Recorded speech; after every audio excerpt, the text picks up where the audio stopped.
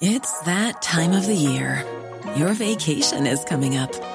You can already hear the beach waves, feel the warm breeze, relax, and think about work. You really, really want it all to work out while you're away. Monday.com gives you and the team that peace of mind. When all work is on one platform and everyone's in sync, things just flow. Wherever you are, tap the banner to go to Monday.com.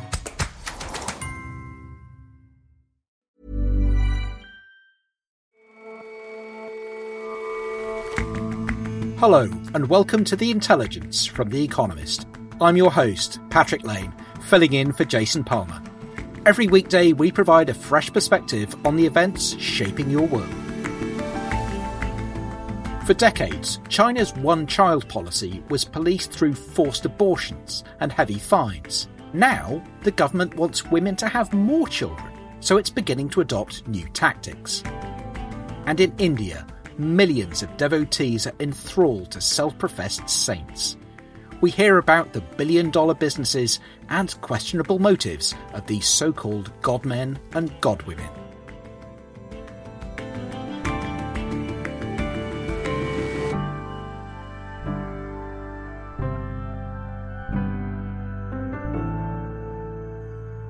First up, though.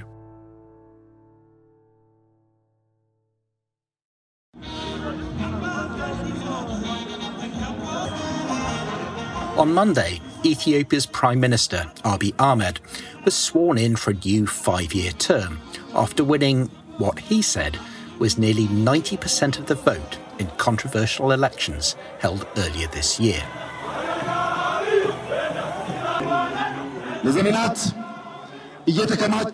He pledged to work with other political parties to overcome the country's political and economic problems.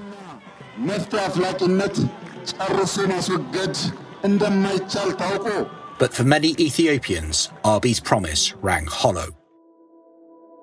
Much of the opposition boycotted the vote. About a fifth of constituencies were not able to take part at all. That's because the country is in the midst of a bloody civil war, which started a year ago and shows no sign of abating.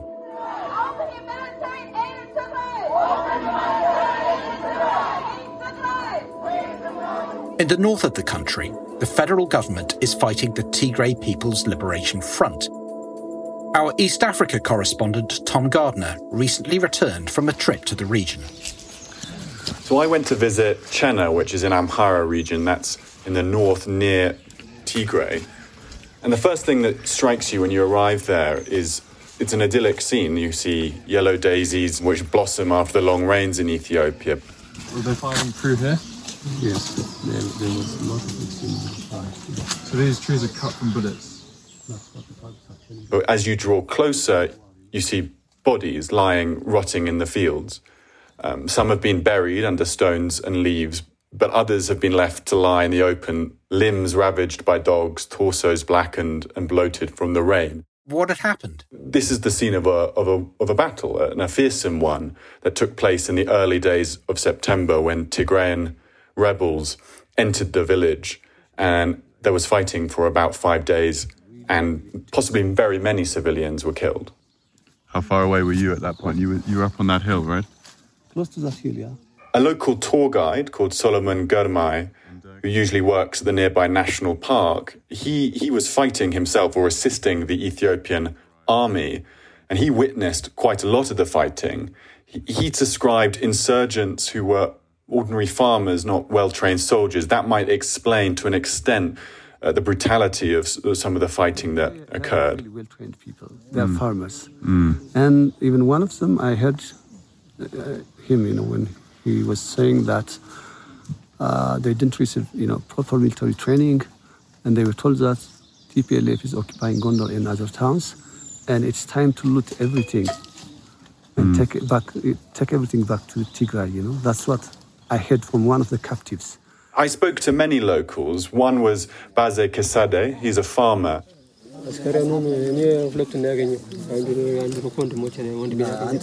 And he said he returned home after the fighting had finished and found 2 of his brothers, one of them, his twin brother, dead, shot in the head with their hands tied behind their backs. That's awful.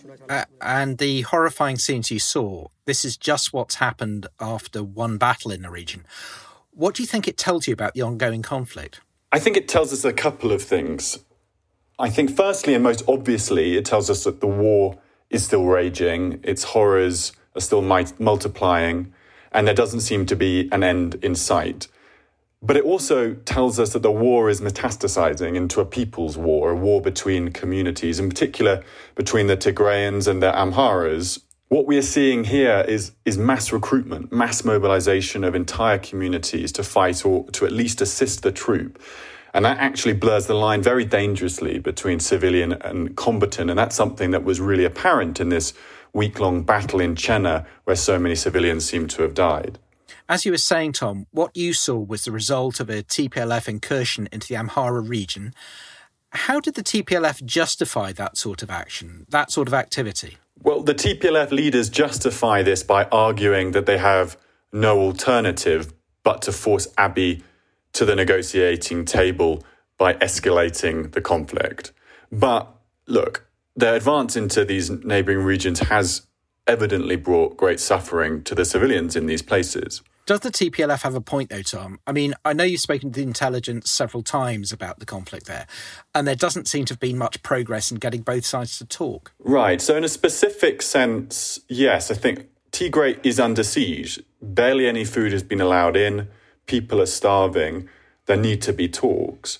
Does this justify the TPLF's military decision to invade neighbouring regions? That's a contentious point. I think what's really important to understand is the absolute lack of trust between the two sides. So that's what underlies the calculations of each. And neither is willing to risk compromise, laying down their arms, scaling back the war for fear the other will use the window to rearm, regroup and fight some more. So it's an existential struggle. That's the way it's seen by both sides. And what about the rest of the world? What's being done diplomatically to try and end the conflict?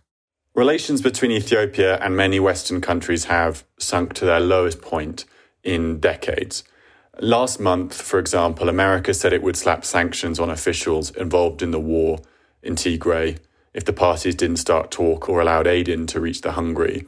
The UN's humanitarian chief warned on September the 29th that this could lead to hundreds of thousands dying of hunger. Abiy then responded a couple of days later by expelling 7 senior UN officials, accusing them of meddling, which was really quite a dramatic step. So where do you think it's heading, Tom? Do you see a route to peace in Ethiopia? Abiy recently hinted that he might be open to negotiations with the TPLF, but the TPLF is unlikely to accept mediation by the African Union, which is the most likely actor to get involved. They believe it's partial to Abiy. Abiy, in his inauguration speech earlier this week, said nothing at all about talks and instead hinted that there is a new offensive about to be launched. That may force the hand of America, which is deciding whether to suspend Ethiopia's duty-free access to its market. That's hugely important for possibly 100,000 workers, in particular the textile industry. It's hugely important for Ethiopia's economy. One possible glimmer of hope may be the role of African leaders who do seem to be taking a more proactive approach now towards mediation and negotiations. That may be the route forward if we are to see some sort of negotiated way out of this. Tom, thanks very much for joining us. Thanks very much, Patrick.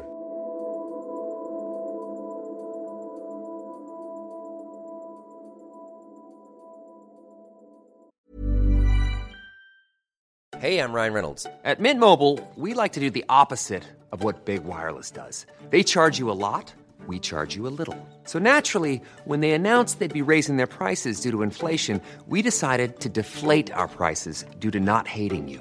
That's right. We're cutting the price of Mint Unlimited from $30 a month to just $15 a month. Give it a try at mintmobile.com/switch. $45 up front for 3 months plus taxes and fees. Promo rate for new customers for limited time. Unlimited more than 40 gigabytes per month. Slows full terms at mintmobile.com.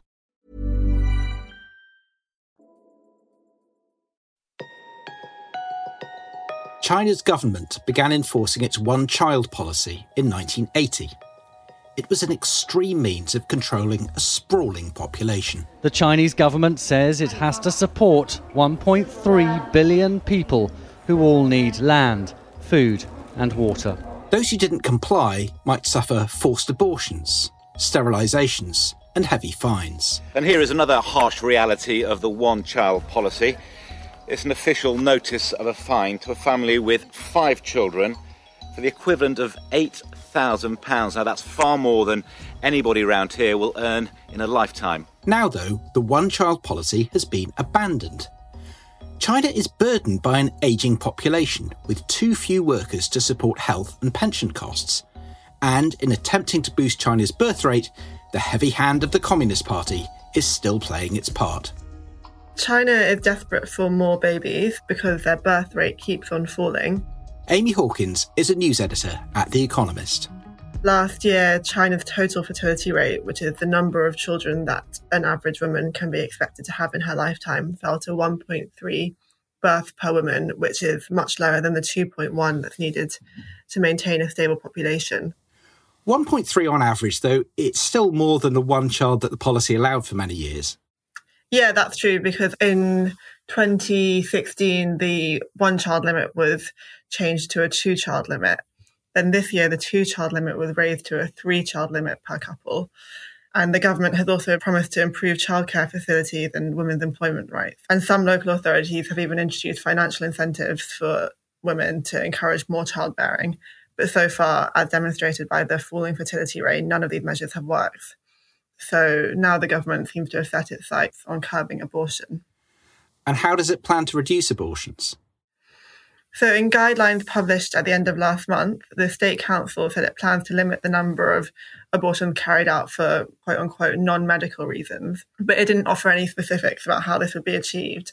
There are around 9.7 million abortions carried out each year in China, according to official statistics. And so that gives an abortion rate of roughly 28 per 1,000 women, compared with 13.5 per 1,000 women in America. So it's more than double America's abortion rate.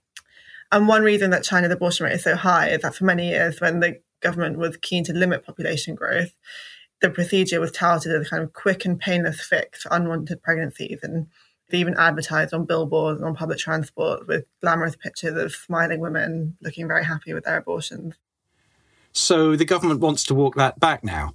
How are they going to do it? Are we talking about an outright ban here?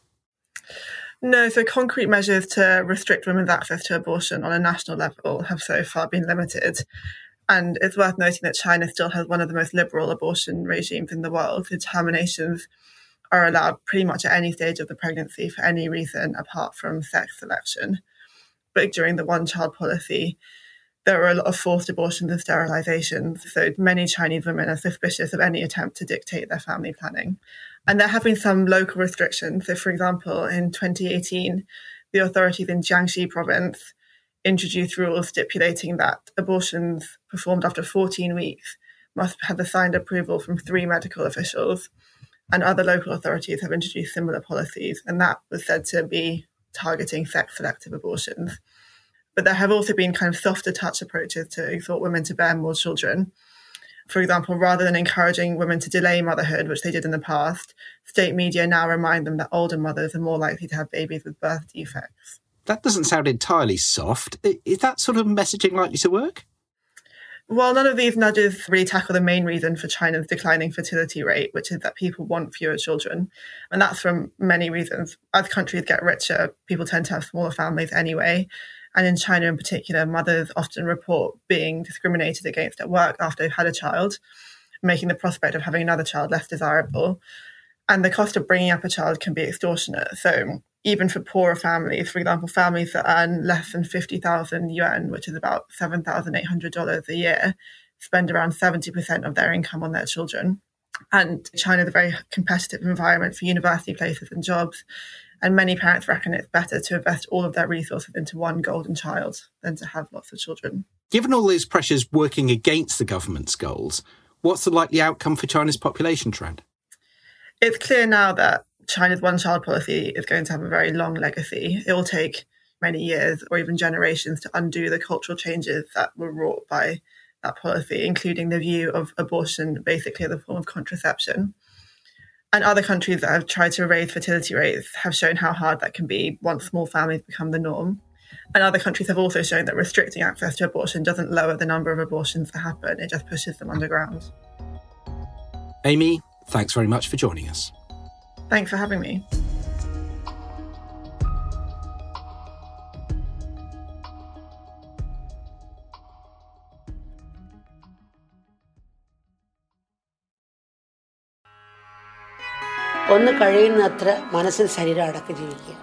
In a birthday message released on YouTube, Mata Amritanandamai is telling her online followers the 7 steps to a joyful life.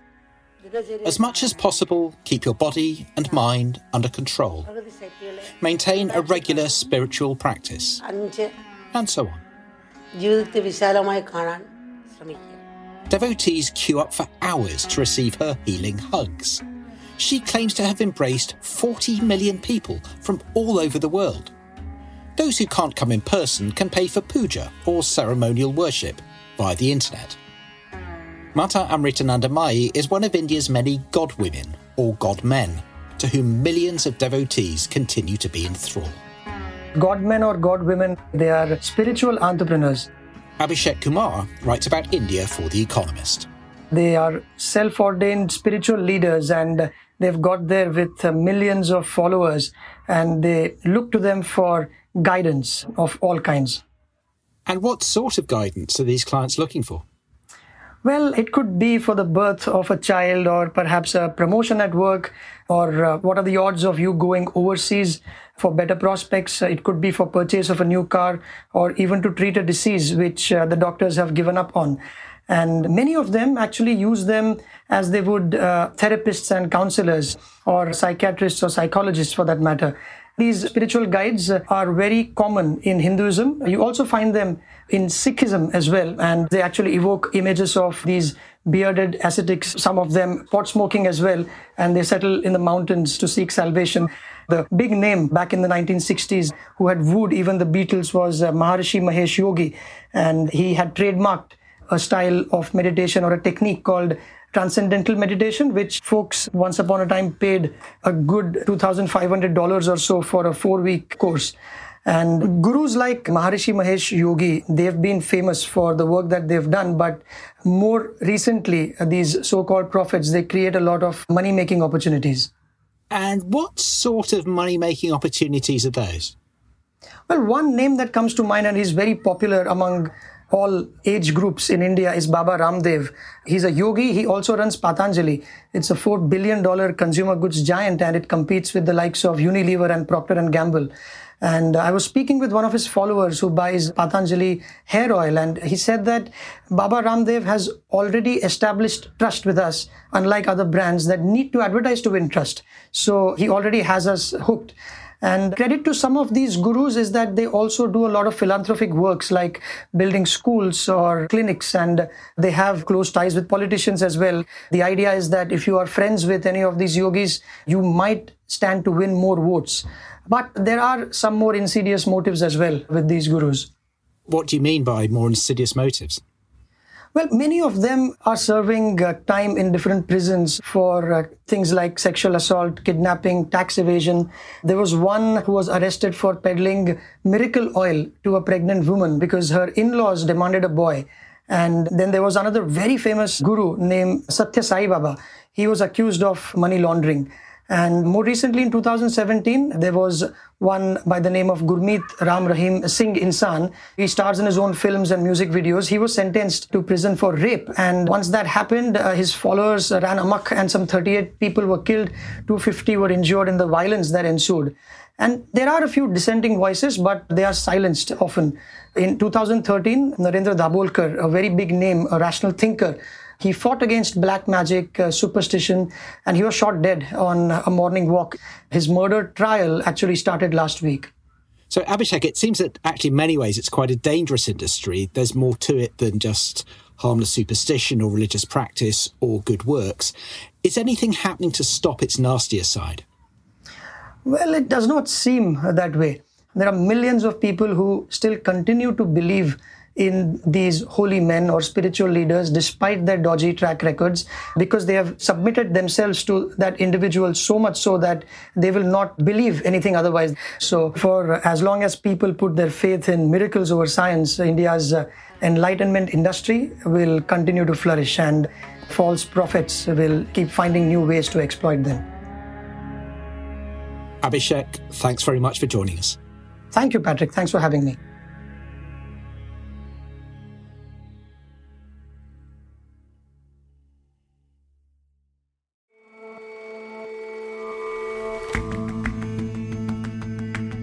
That's all for this episode of The Intelligence. If you like us, leave us a rating and a review. And you can subscribe to The Economist at economist.com/intelligence offer. The link is in the show notes.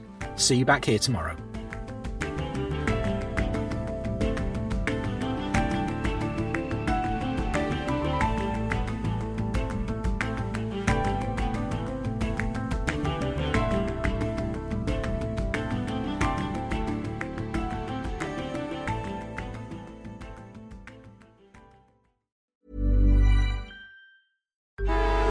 Traffic jams, tailgating, pile-ups. Ugh, the joys of driving. How could it get worse? The federal government wants to have a say in what you drive. That's right. The Biden administration's EPA is pushing mandates that would ban 2 out of every 3 vehicles on the road today. Don't let Washington become your backseat driver. Protect the freedom of driving your way. Visit EnergyCitizens.org. Paid for by the American Petroleum Institute.